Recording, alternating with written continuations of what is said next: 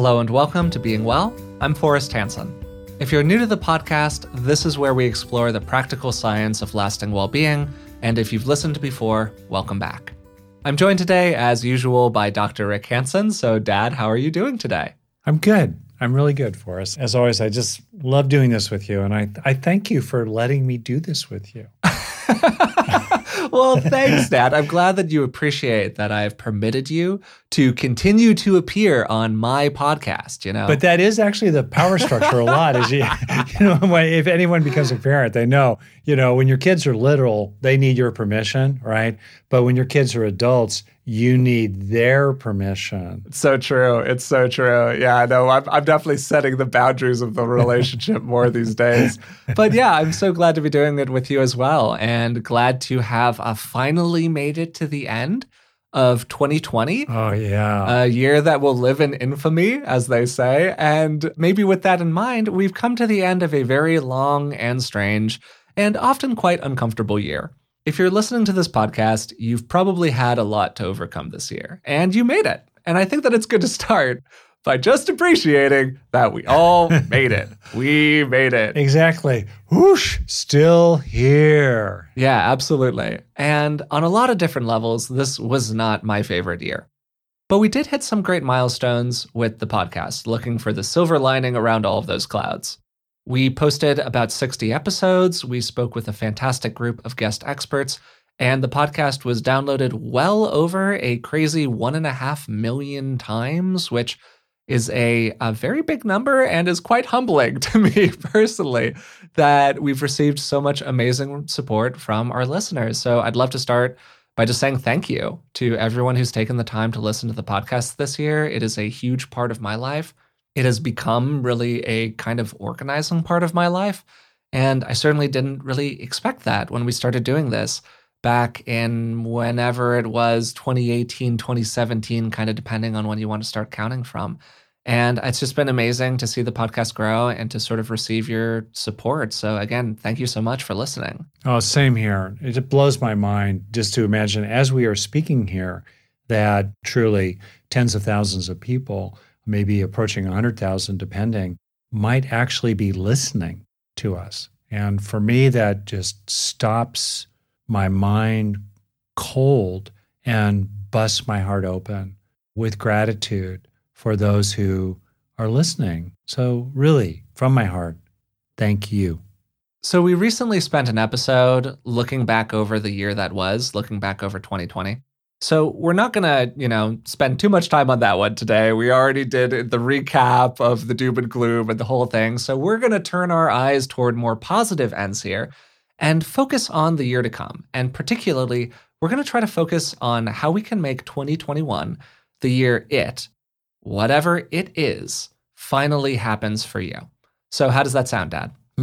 Sounds great. Awesome. So because I can't help myself, before we get into today's episode, I want to give people a quick reminder about your Foundations of Wellbeing online program. It's an online year-long program of personal development that walks people through how to grow 12 key strengths like courage, confidence, and compassion in their mind and in their heart. It's a fantastic way to organize the year to come if you're interested in that. Our holiday sale is going on now, and podcast listeners can use the code BEINGWELL10 in all caps. That's Being Well, the name of the podcast, as one word, and then the number 1 and 0 to get an extra 10% off the purchase price. There are also need-based scholarships available. Please don't hesitate to inquire about those. And if you're a mental health professional, you can get continuing education credits from it as well. So all that said, let's get into the episode here. What I'm really interested in here today is this idea that often we have something in our mind that's the thing that we're going to do one day. I'm going to finally write that book. I'm going to finally start that podcast. I'm going to finally whatever. And then we come up with a lot of reasons again and again and again to not do the thing. I'm just too busy. I don't have the resources, whatever it is. And some of those are legitimate. Like you truly can not have enough resources in your life. Absolutely. But underpinning that, there are often psychological reasons that the thing just doesn't happen for you, whatever that thing is. So I want to start with a kind of complicated question, which is about real change. You've spent a lot of time in your life sitting with people in an office, effectively trying to help them change. So I want to ask you, we often make all of these New Year's resolutions at the start of a year, but it's kind of shocking how rarely those actually stick to people. In your experience, with all that time that you've spent, what makes change actually happen inside of a person? It's a really, really great question. And you're talking here about change that lasts, not just a burst. I think sometimes people live their life binge and purge. In other words, they kind of make a change, but then they do some kind of collapse around it and they don't stick with it. Yeah, totally.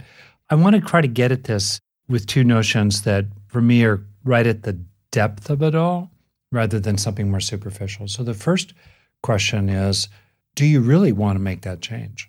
Do you, the aggregate you, the whole village of you, the whole zoo of you, are you really into it? Or are you just telling yourself something you should do?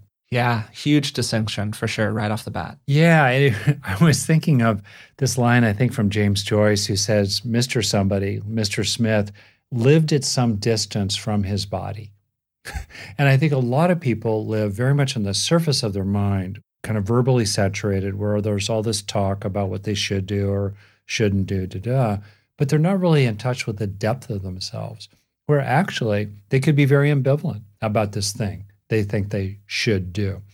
For example, over many, many years, I've said again and again, as you well know, I should exercise more. But deep down in my heart, I didn't really want to. I didn't see the point. I didn't care about it, particularly weight training. Painful. And, we've tried to convert you around that recently. Yeah. But it's been like that. And so I think a real question for someone is to just really tell the truth with themselves.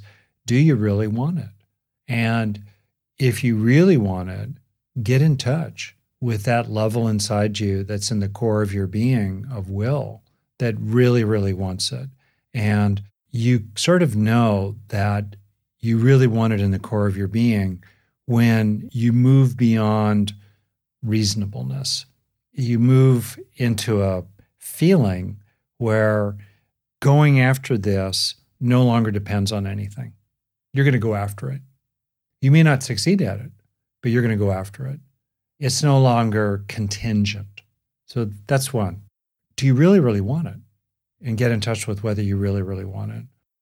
A second thing to reflect on that gets in the way of people and gets in the way of really wanting it is something to do that we've talked about in a previous episode, a fear of a dreaded experience.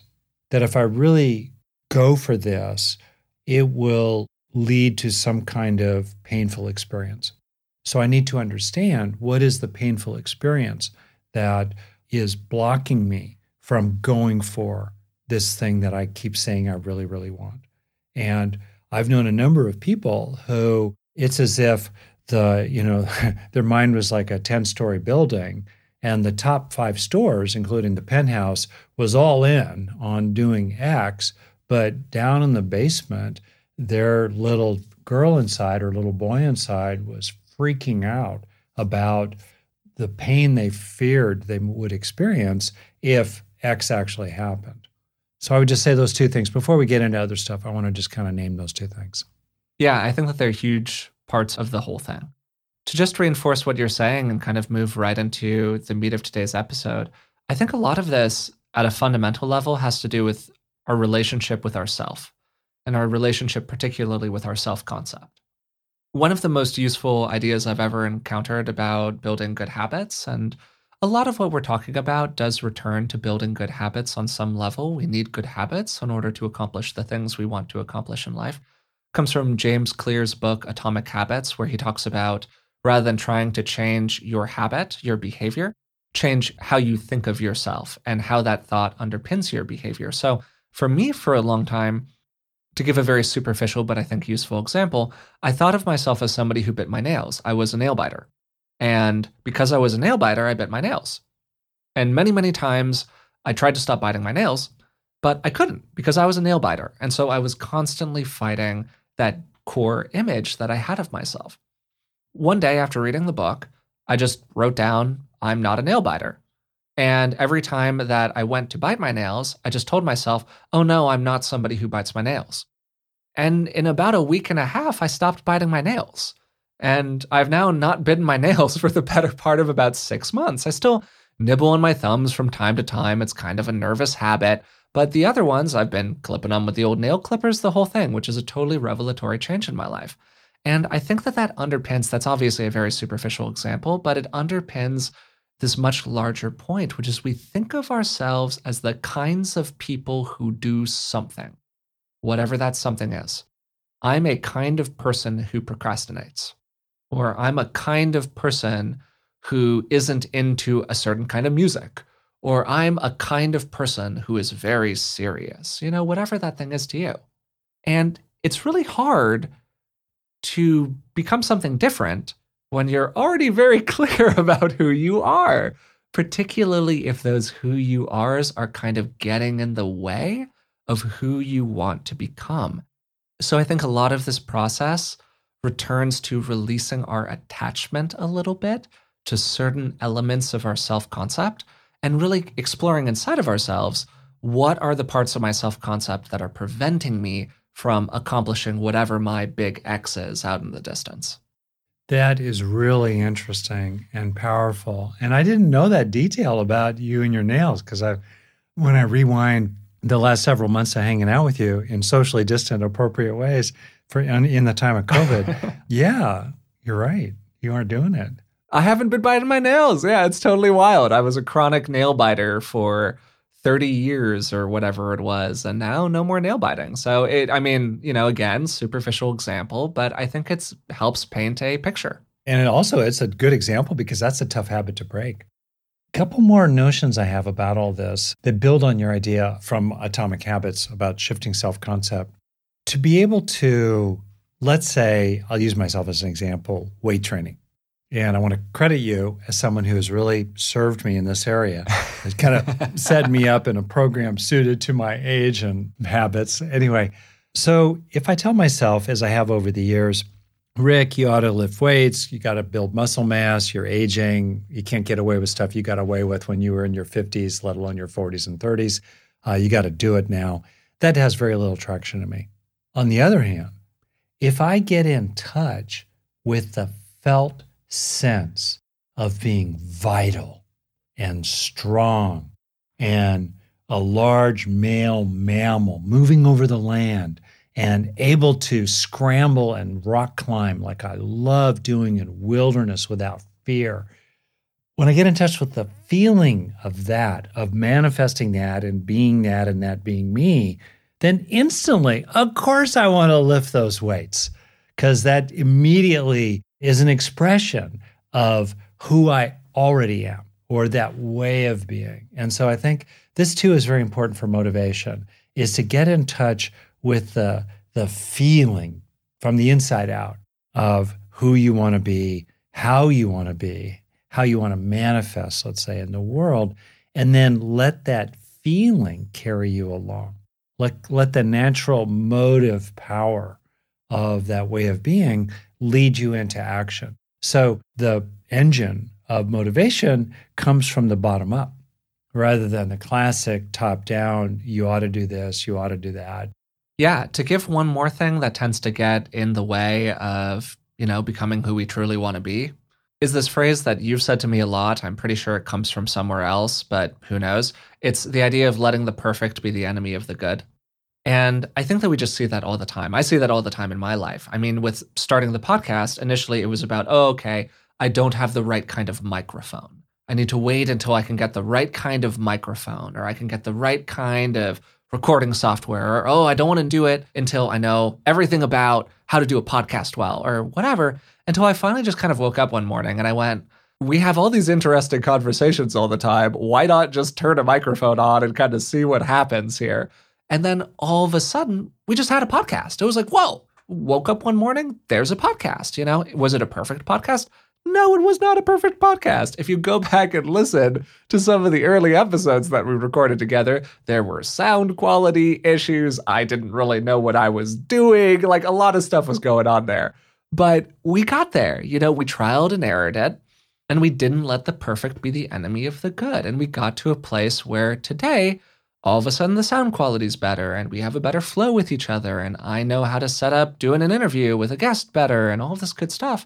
Because like that's how you learn. You learn by doing. And certainly in my own nature as a bit of a closet perfectionist, I can allow that perfectionist tendency to really get in the way of doing anything. And some of that, I think, gets back to those dreaded experiences, right? Because we don't want to be seen as not doing it the right way. So if we can't do it well enough, we just don't do it at all because we're worried about being kind of witnessed in our wrongness. And that's a very uncomfortable experience for people. And I think it's such an impediment to so much expression out in the world. Yeah. It also makes me think of the book by Bill O'Hanlon, my friend and a well-known therapist, called Do One Thing Different. And Bill's point was that if you want to change a behavior like cigarette smoking, or you want to start something, let's say, like lifting weights, do one little thing different related to the whole package of your behavior in that area, and let that one little thing that you're doing different slowly initiate a cascade of changes that add up to something really, really big. And that goes to the idea of if you're trying to help yourself do something or move more in the direction of something, what's the small little pebble you can initially start rolling down the hillside that will kick off other pebbles and eventually lead to a landslide? So let's suppose that you want to make 2021 a year in which you really come to grips with your physical health in a whole new way, and you want to end up being willing to invest about an hour a day, one way or another, supporting your overall vitality, including going for a walk with a friend, doing a little exercise, practicing some yoga, maybe lifting a little weight. Let's suppose that's what you want, but an hour a day is way too much. Okay, what could you start with?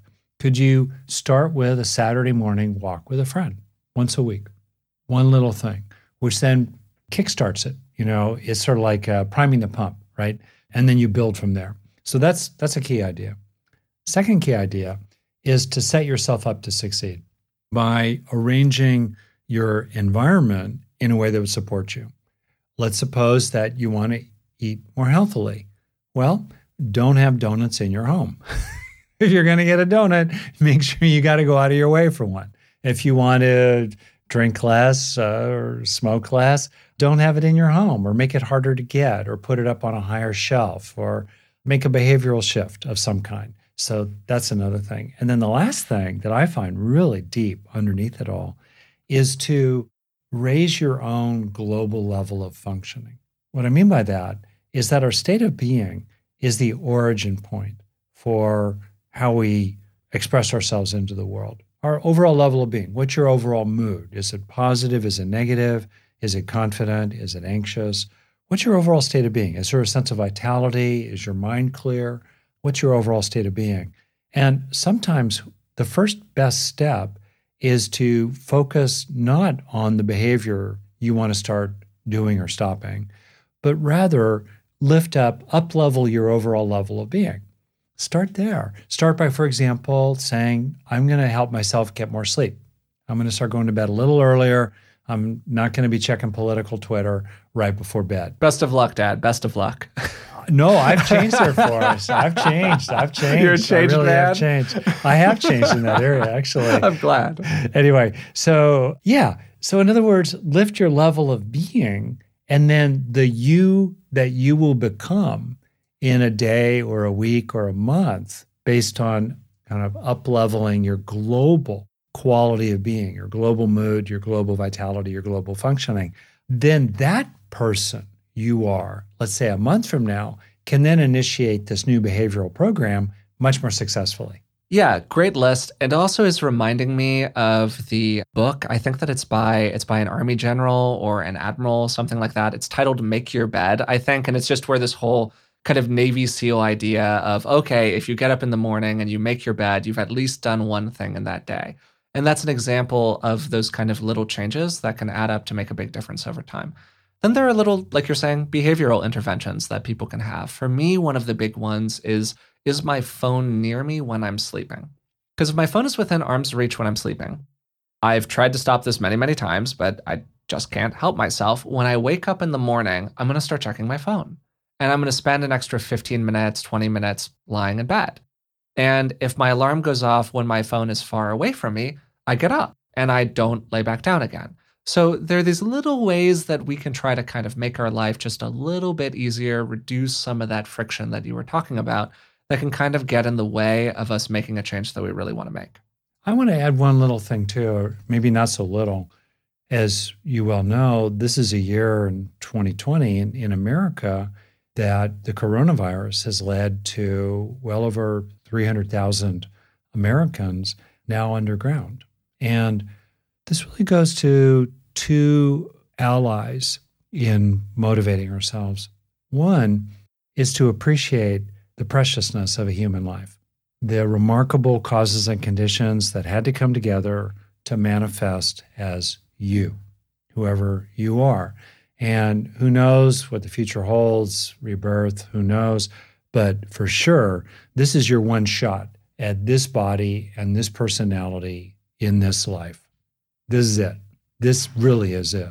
And we are all given a finite number of breaths. We're all given a finite number of minutes. How will you use those breaths? How will you use those minutes? Because once they're gone, you can never get them back. And that is a very useful reflection, including as you get a little older and you start to notice that time is running out. Things that, you could probably kind of get away with kicking down the road a year or a decade. Now, it's now or never. You're either going to do it now or it's not going to happen at all. That's a reflection that's very important.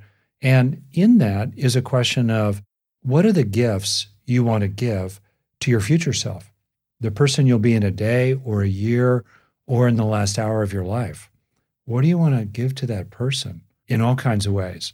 And you can look back and think about what the earlier yous have given you, for better or worse, and what they haven't given you, that you sure wish they had worked harder maybe to give you or resisted some temptations to enable you to have today.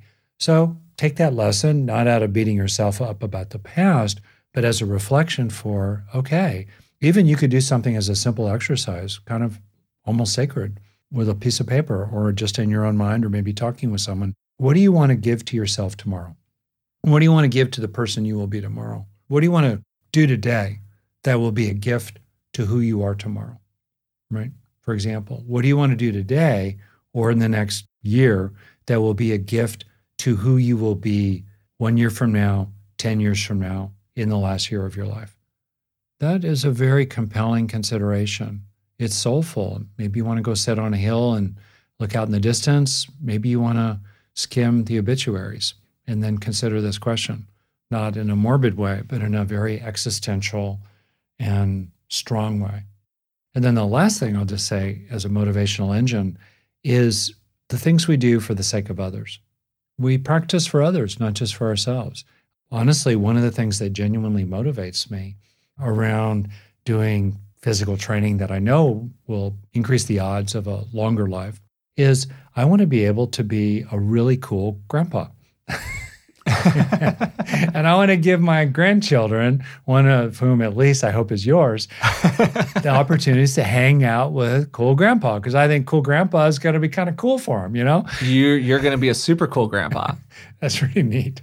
And so, we practice for others, as we help ourselves become a little calmer, a little less irritable, a little more socially engaged, a little more capable of compassion, a little less inebriated, a little more sober, a little more fit, maybe we build up some resources, a little more money that we can then put to good service.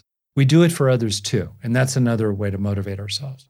Yeah, I think that's a wonderful summary of a lot of great content and a really good list to kind of reflect on as we kind of go through this process here. So just for right now, because, it's our last episode of the year, it's a quote unquote New Year's resolutions episode, that whole thing.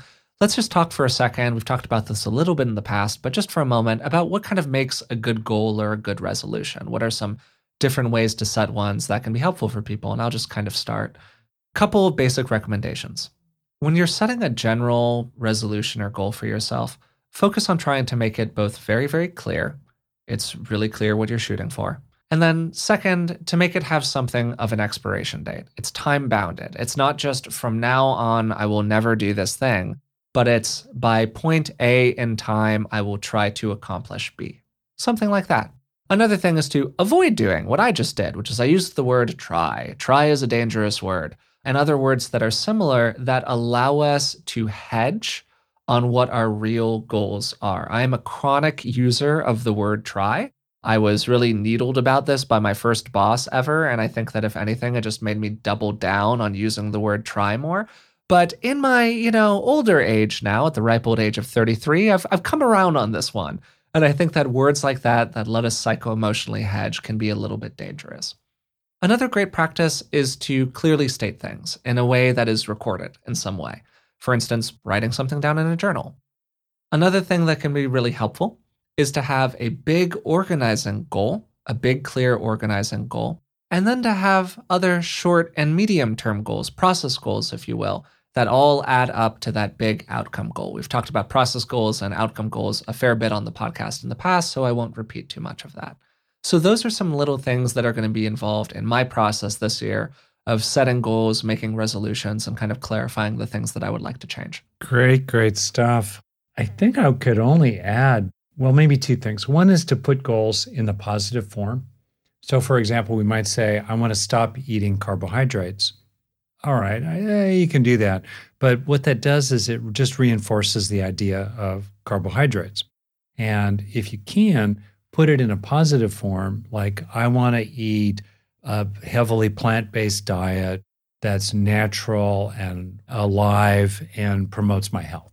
Now, maybe that's wordier than no more donuts, but putting it in the positive. And I think the other thing is to bring it into today. Okay, what are you doing today toward your goal?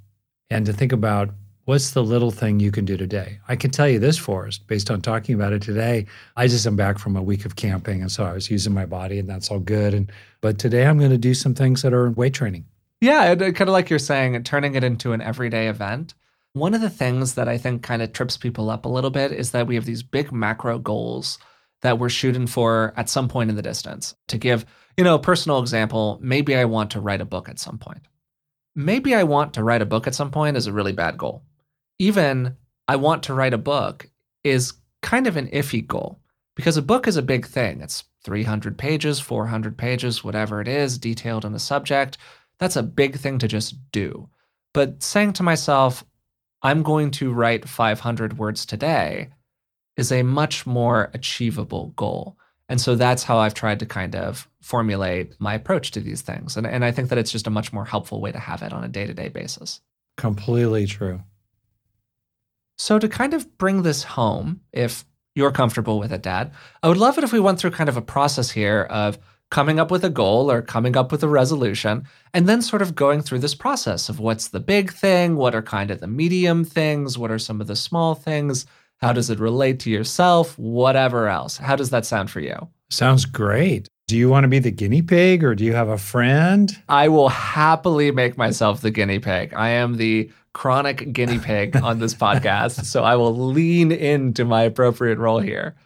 So next year, 2021, this is more of sort of a work-related goal, but I think it'll be good for this exercise because it can be really sort of broken down. I want to create more content that feels like mine. So I've obviously been very entangled in a lot of really good ways with the greater Rick Hansen, content empire. And we do a lot of wonderful work together that I'm very happy with. And I want to kind of keep on working on developing what feels like mine, like what's my voice, what's my take, all of that sort of stuff. So that's going to be kind of a big professional goal for me over the next year. And I think that that's a good big picture thing to start with. Okay, excellent. Well, we're going to feel around here. So can you say what that would look like concretely if this aspiration you have were realistically fulfilled? Great question. You're now making me think about this live in the moment. So give me a second here. I think there's a way that it would look, and I'm now realizing as we're going through this process, really a way that it would feel underneath the way that it would look. Yeah. The way that it would look would be more things that I could point to as being, this is a Forrest thing. and feel kind of wholly responsible for. But that's really the feeling. It's that feeling of kind of responsibility and pride attached to it that I can't deflect from. Whether it's a video series or more content for the podcast that I'm kind of a responsible author for, or more writing or a blog or a book or whatever, it's going to feel that feeling of ownership and responsibility. Yeah. Okay, that's great. So that would be the ends, in other words, that you would experience. Staying a little bit longer, though, with this question of concretely what might it look like, maybe we can talk more about that. And the reason I'm kind of pushing on that partly comes from a lot of experience with talking with people about these things. It can be sort of vague and abstract and fuzzy, and it really helps to not try to pin it down in a pinched way, but just to get at, well, what would that actually look like? What are we really talking about here? Are we talking about, hypothetically, a 600-word blog post that you write and pump out, ballpark every week? Is that what you're thinking about? Secretly, are you really talking about writing a new book? Do you want to have a second or third episode each week in the podcast that's entirely your own? What are we really talking about concretely? Yeah, no, this is a great question and gives me an opportunity to share some aspirational work things that now I will have to be beholden to in front of this public audience. So all deflecting with humor aside, one version of this that we've just started doing that I'm looking forward to doing more is an occasional secondary supplementary podcast episode, which is just me kind of talking into a microphone for about 10 minutes on a subject that I find really interesting. We actually recently aired the first one of these. It was focused on why does therapy work? And I'm going to be doing more of those in the future. So that's something I've really committed myself to, is once a month or so doing one of these discrete kind of 10 to 15 minute-ish extra bonus podcast episodes. Well, that's a good one. And it prompts me just to emphasize something that I think really does help about this sort of territory when we're trying to move into the new. There's a natural tendency to get very complicated about it. Actually, someone was sharing with me recently this t-shirt they have. Wait a minute, let me overthink this. Yeah, absolutely. Yeah, so we do tend to overthink and get complicated. It can be really helpful to just, no, keep it simple. Bring it down. Decomplicate it. Either do it or don't do it. Lift the weight or don't lift the weight. Zero in on what you want to do and come out of the cloud about it. So I think that's really helpful for people. And the phrase paralysis by analysis, realize they're just getting too complicated about it. Just do the darn thing. Ready, fire, aim, and then revise from there. Okay, good. That's a general principle. Back to you, my son. So are there any other examples of concrete manifestations of this general longing you have? Yeah, another thing that I've been thinking about for a while is doing more work with video. I don't know if that looks at this moment like creating a YouTube channel or if it looks like just doing more videos for the podcast, but that's something aspirationally that I would like to do. Okay. So we could say more, and if we were going to do this, and people can do this more on their own, but in the interest of others listening to us. And so here's something also now. Do this as a little exercise if you could. Imagine that it's roughly a year from now, late December 2021, and you are looking back on the year in which you actually have done these things. Mm-hmm. You're looking back, and it helps, by the way, to make it kind of realistic, to acknowledge that some of them maybe didn't work, or you had to revise, or there were some changes, or maybe you kind of slacked off for a few weeks, but then you got back in the program. Okay, you're looking back from the end of 2021 at a realistic manifestation, realistic enactment of these hopes you have for yourself. If you do it, how will you feel? What would it feel like at the end of 2021 to look back at you having mobilized yourself in these ways over the previous year? I think it would feel really good, and I would feel very accomplished. I think inside of that is maybe a tendency for me to want to feel like I'm kind of pushing myself or like I'm doing something that's hard, though I think that can also get in the way of doing good things sometimes. But yeah, I think the goal that I'm shooting for is that feeling of accomplishment, of positive self-admiration, not Narcissus in the mirror, but just going, wow, I really did the thing this year. And I think that it could really feel that way if I really stuck with this. Very good. This is the carrot in front of the donkey that's motivating. It's like, oh, that's how it would feel. And even more broadly, who are you in a good sense? Who are you who is mobilizing and manifesting in these ways? What's the sense of that? It goes to something you said earlier about self-concept. Yeah, great question. Great question. I think that taps me into the part of myself that feels really effective, that feels very agent, like I can create stuff out in the world, that feels like a producer as opposed to somebody who's just kind of laying back and letting life carry them where it carries them. There's a certain honorableness associated with the feeling, like the honor and good effort. And so you might have a sense of inhabiting that guy or stretching into being that guy who manifests, mobilizes in these ways. Yeah, I think that's really great. It kind of gets back to the dreaded experience stuff a little bit, right? Where there's a certain resistance with that. There's a certain, like, are you really this person? Are you really the kind of person who, insert the blank? Who are you to fill in the blank? And that's present for me to an extent as well. But I think that continuing to contact that part of myself that feels really effective and skillful and kind of able out in the world feels really good and starts to fill me with that feeling of confidence and accomplishment and all of those associated things. And this point here about, in fact, imagining or tapping into, I'll just use this word, the slightly larger version of ourselves.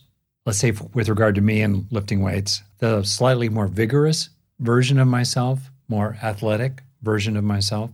It's really helpful to have a felt sense of that way of being and kind of let it occupy us or become established in us, or we become established in it, because that's the origin point from action.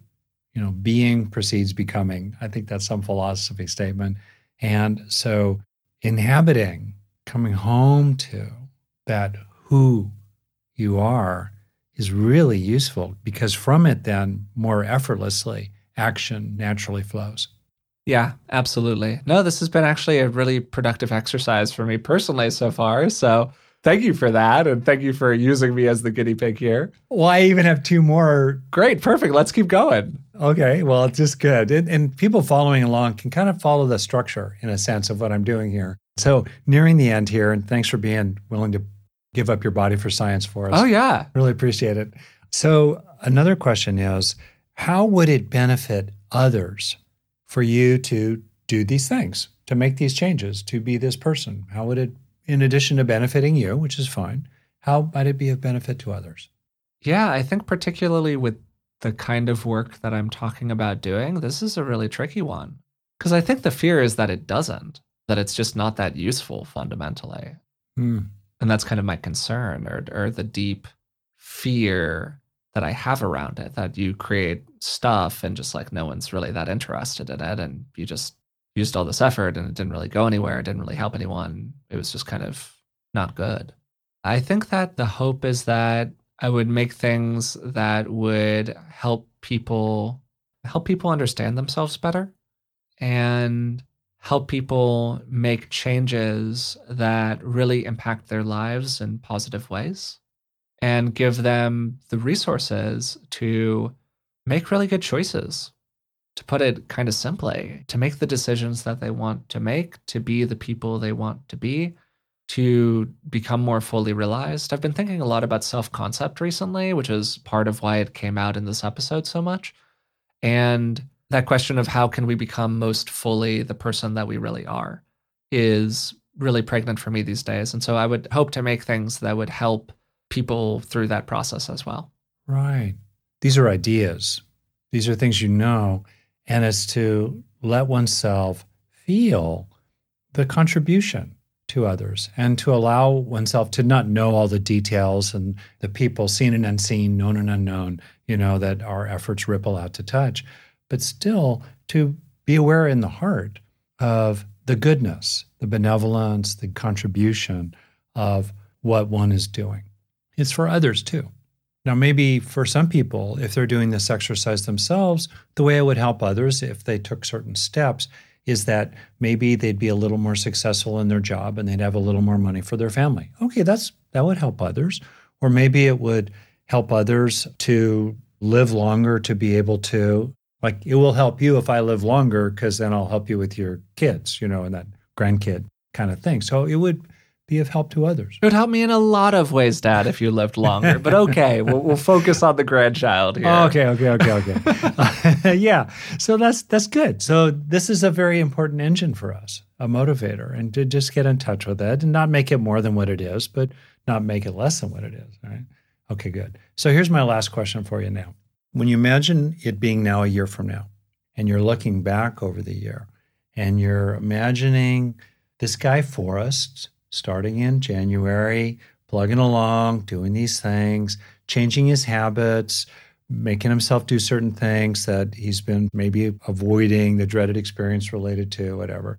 What, from the perspective of a year from now, what helped him get the job done? What was helpful in taking these new steps and staying the course? Great question. For starters, consistent effort. Every day doing a little bit, not saving it all until the last possible minute, not falling behind. I think a lot of people do, but I definitely have a tendency where when I fall behind in a project, it's just kind of easy for me to not do it. I'm self-employed, so I can get away with that. You often can't get away with that in a more traditional occupational situation, but you can think about that in a lot of different ways. To your example, Dad, when you miss exercising a couple days in a row, it's really easy to miss the next day of exercise. But if you've done it 3 days in a row, you start to feel, I don't want to break the chain. And I think for me, that's a very motivating impulse. Consistent effort, day after day, biting away, doing a little bit, not letting myself have too many 0 days where nothing gets done. That's a huge part. Another thing I think will be, I don't know how to articulate this well, but kind of forcing myself to put stuff out there. Essentially saying, I don't know if this is perfect. I don't know if this is good, but on the schedule, I have to put this thing out there today, so I am going to do it because it's on the schedule. And I think that that's also a huge part of it. Yeah, as a writer and content producer myself, and you're exactly right. I think that really does serve people. It's like writing to deadline, good or bad. Like you watch these movies about newspapers. Like, let's say the hard deadline to get it in the next morning's paper is 11 p.m. And it's not 11:01 p.m. Whatever you have by 11 p.m., that's what's going into print. And you just know that, and it forces you to manifest that. Yeah, I think that's really true. Yeah, I think that's a huge piece of it. It served me immensely to have a weekly writing schedule that I had to produce a new newsletter, which then I would build on later and turn into a book, let's say. Alongside that, I think structuring my weeks a little bit more diligently. And having more of on Monday, I do this, on Tuesday, I do that. Rather than, again, as it's kind of easy to fall into with self-employment, you're sort of doing a little thing, or you're doing a lot of different things every day. And it's all kind of fuzzy, and you can sort of do it whenever, so sometimes you just don't do it. And having that real clarity inside of the schedule, I think would be more helpful for me. Maybe declaring yourself to many people. Now you've declared yourself to tens of thousands of people on this podcast. Yeah, declaring myself clearly that these are my intentions, which, has been a slightly stressful process during this episode, but it's fine. It's fine. You've done really well. Doing my best, leading into the discomfort. But yeah, no, this has been super useful, Dad. I really appreciate it. Well, that's good. Well, I hope it hasn't been boring for people to listen to. Yeah, I hope so as well. So to kind of universalize this, as opposed to just, Forrest's psychodrama here, which I'm sure is somewhat interesting, but maybe not maximally interesting, you can really look back over this process that Rick just did with me here and think about for yourself, for your thing, for whatever your thing is that you just haven't quite been able to get done before. How would you go through this process with yourself? You can maybe, imagine, maybe we'll do a little bonus offering where Rick is walking through these steps as a kind of almost guided meditation. I would love to do that. That would be great. And you can kind of imagine somebody else asking you these questions if that's more comfortable than you asking them to yourself. A supporter, somebody who really wants you to be successful, a friend. You can get a friend if they're open to doing it to just like ask you these questions, and you can write down what your responses are. And through things like that, through practices like that, we can really get a lot of good clarity on what we really actually want to accomplish, as opposed to what we're just kind of saying we sort of want to do. And I think that that's a really important distinction that got very clearly highlighted as Rick walked me through these things. So thank you for that, Dad. I appreciate it. Great. Well, fantastic. So I think that that's where we're going to close this episode here today. Today, we talked about making 2021 the year where it finally happens for you, whatever it is. Of course, we hope that the podcast will be a big part of that as you go through your year. And I just want to say here, hey, we're rooting for you. So whatever your thing is, know that Rick and I support you in it. Truly, truly. We want you to be successful. Truly, truly, truly. So if you can think of no one else that has your back here, no, Forrest, Rick want you to succeed very, very strongly, truly in our hearts. So today we talked about making 2021 your year. And we began with a really fundamental question, which is, what actually causes people to change in a real way? And related to that, what's the difference between the goals that we accomplish and the goals that we fail to accomplish? And Rick began by making a really central point.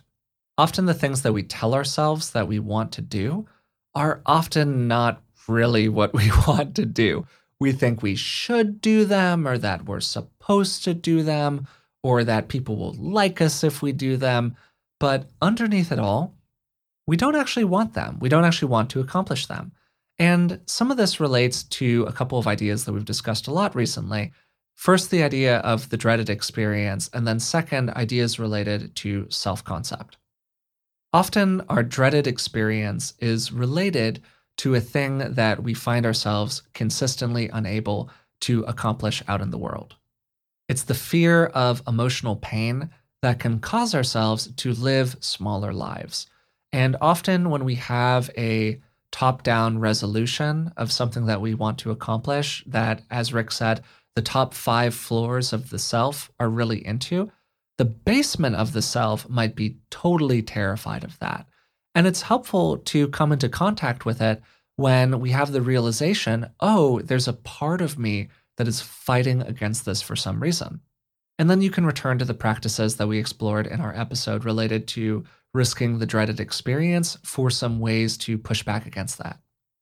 Another tool that can be helpful that we explored during the episode is the idea of changing your self-concept. To use the example that I gave, when you're a person who bites your nails, you have to constantly fight to not bite your nails that day. But if you just change your self-concept to being somebody who doesn't bite your nails, and you reinforce that every time you try to bite your nails, that can be a really powerful aid. It's not enough to make everything happen all on its own, but it's a good first start. So maybe changing your self-concept from somebody who tends to procrastinate to every time you start to procrastinate, think to yourself not, oh yeah, I'm a procrastinator, here we go again, but instead try to frame it in terms of, no, I'm a diligent person. I'm a confident person, and I'm somebody who can get this thing done. Again, probably won't be enough on its own, but it's a good first step to give yourself the best chance of being able to break that problematic habit. Then Rick talked a lot about changing the little circumstances of life that can enable us to pursue better goals. And I thought about this idea of making your bed in the morning as one little accomplishment that can set you up for a good day. And that's really just kind of a metaphor for all of the little things that we can do in life that enable us to achieve larger goals. What are some of those things for you? For me, it's putting the phone further away from me when I go to bed at night. But I think that most people have a little something that if they approached just a little bit differently, it could really create a positive cascade in their life.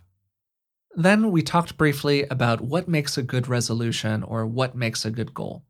Good goals are built from 2 different kinds of goals: process goals and outcome goals.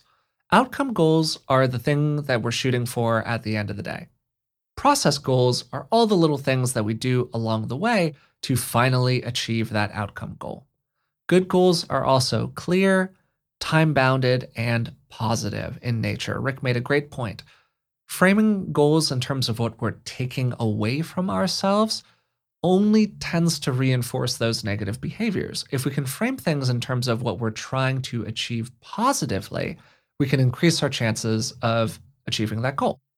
Then finally, Rick went through a great process with me of walking through a goal that I was thinking about for the next year and really drilling down into each of the things that I was saying, a set of great questions that helped me explore it more. I started thinking more about what was the feeling that I wanted to feel when I had achieved that goal. I looked forward to the end of 2021 and thought, wow, how would life be if I were able to achieve this goal? We spoke in terms of the deeper feelings that might be associated with the surface level goal. And he named a couple of great practices along the way, things like thinking about what it would be like for other people in a positive way if you were able to achieve this goal, making it not just about you, but also about the benefit that others would receive. And I found that whole process very personally useful, and I hope you did as well. So I just want to give you a quick reminder about Rick's Foundations of Wellbeing program. I've included a link to the program in the description of today's podcast, and remember, you can use the code BEINGWELL10 to get 10% off the purchase price. Also, if you'd like to support the podcast, you can give us a subscription through the platform of your choice, leave a rating and a positive review, and if you've been following us for a while and you would like to support us in other ways, you can join us on Patreon. It's patreon.com/beingwellpodcast. For each episode, I create very detailed show notes. We have additional bonus episodes on that platform that are only available to our Patreon subscribers. And generally, it's a great way to support the podcast for the cost of just a couple cups of coffee a month. So that's all for today's episode. I just want to reiterate what I said in the beginning. Thank you so much for listening to the podcast in 2020. It truly meant so much to me. And it has been amazing to create this content that I hope means a lot to you as well. And to have some small form of influence in the lives of so many people in a positive way, helping them achieve what they want to achieve in the world and become ever more the person that they want to be, has been profoundly fulfilling for me. So thank you for allowing us to do this. So all that said, best wishes for 2021. Hopefully you'll be listening in the new year, and we'll talk to you soon.